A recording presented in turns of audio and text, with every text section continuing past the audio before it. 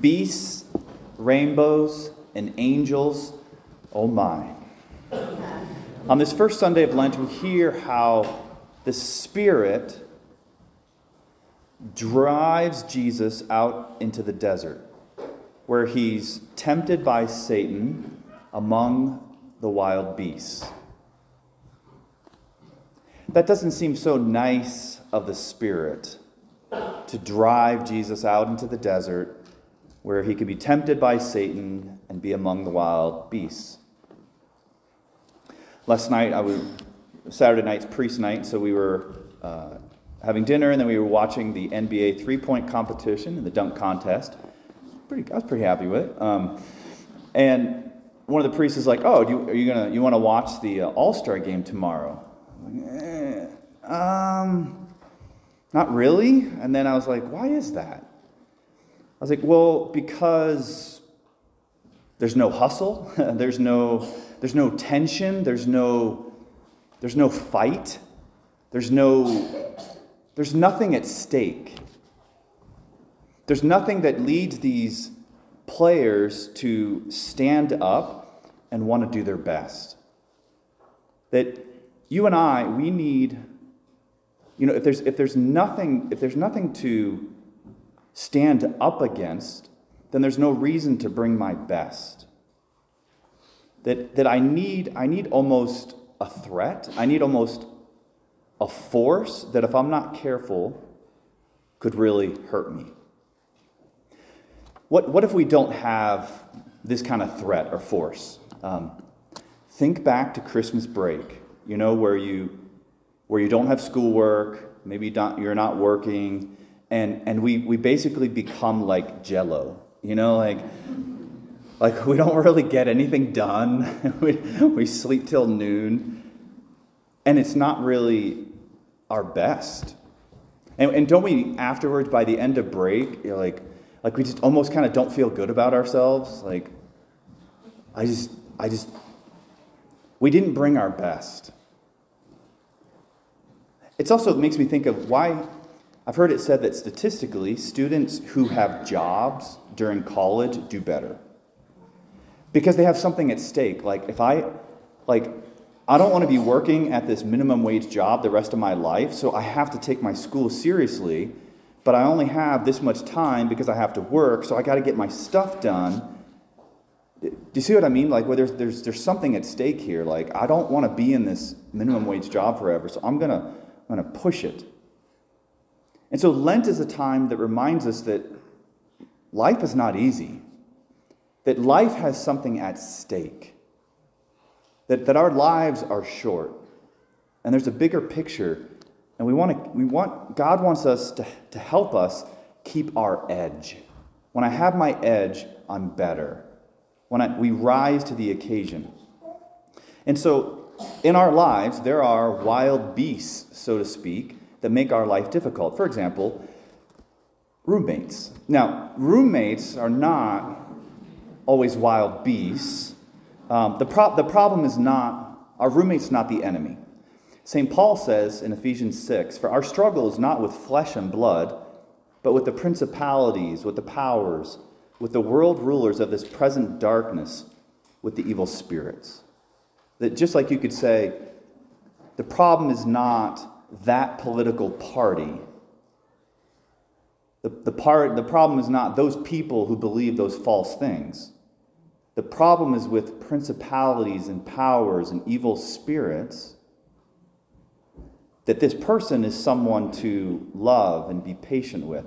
And so the enemy is not my roommate. It is the enemy is almost the problem is the temptation to be uncharitable and passive-aggressive to this person. That the real challenge there is for me to face my own frustration, for me to pray about it, and to go to my roommate with patience and trying to understand and being direct and being clear. That actually facing that difficult situation challenges me to change and grow to face it. And so in some sense, God wants us to have difficult roommates at times, difficult team members with that project you're working on, difficult coworkers, all those difficult drivers, all those things give occasion for me to rise to the occasion. And we do that, we face difficult things because we have hope that maybe it'll make it better, that maybe there's a rainbow on the other side of those difficulties. That we hear in our first reading and our second reading how God formed this covenant with Noah and his descendants, which is us.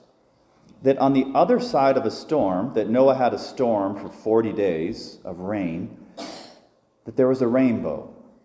That there was a promise that God brings good from all things. That God redeems all things. That God has been there the whole time, even when we didn't feel it.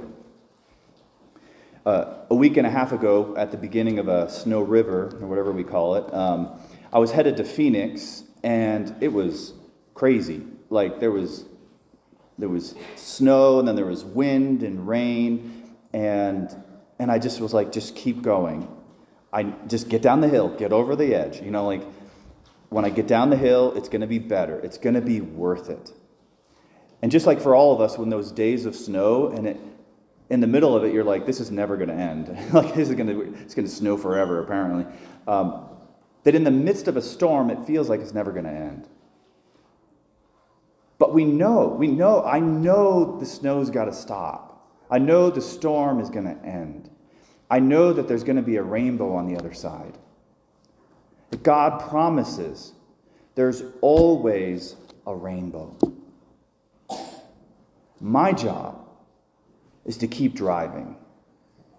My job is to keep going, knowing that God is doing something, that God is with me. And so even Jesus, as he's in the desert today, led by the Spirit, he's not alone, that the angels minister to him.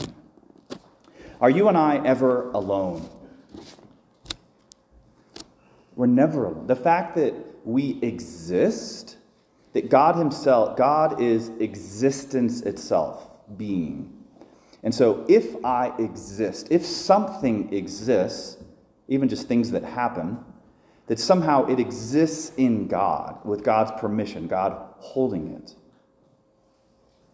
The truth is we're never alone. We feel alone. Jesus felt alone on the cross. My God, why have you abandoned me? And I think that's an invitation too, that when I feel alone, I call it out. Say, God, it feels like you've left me. God, it feels like you don't care. Because the evil one wants to tempt me in that moment to walk away. That the covenant with God says that God is faithful and always there. That God gives himself to me completely. And my invitation is to reciprocate and to give everything back to him, including my frustration, including my fear. Matthew 18:10 says that our guardian angels look upon the face of God. That we have guardian angels. In addition to God with us, we have advocates. We have guardian angels that connect us always with God. A woman told me recently how she was going in for a cancer surgery, and she was rightly nervous, scared, worried. And so she went in, she's laying on the bed. She said, I was like, God, I need you. She's like, I imagined Jesus standing by my right shoulder and Mary standing by my left shoulder. And she says, as I did that, I suddenly felt a hand on my shoulder. She's like, I looked and there was no one there. She still had cancer. She still had to go through the procedure. But she wasn't doing it alone. We're never alone. And so we forge ahead in the land of wild beasts with hope of rainbows up high and a confidence of angels by our side.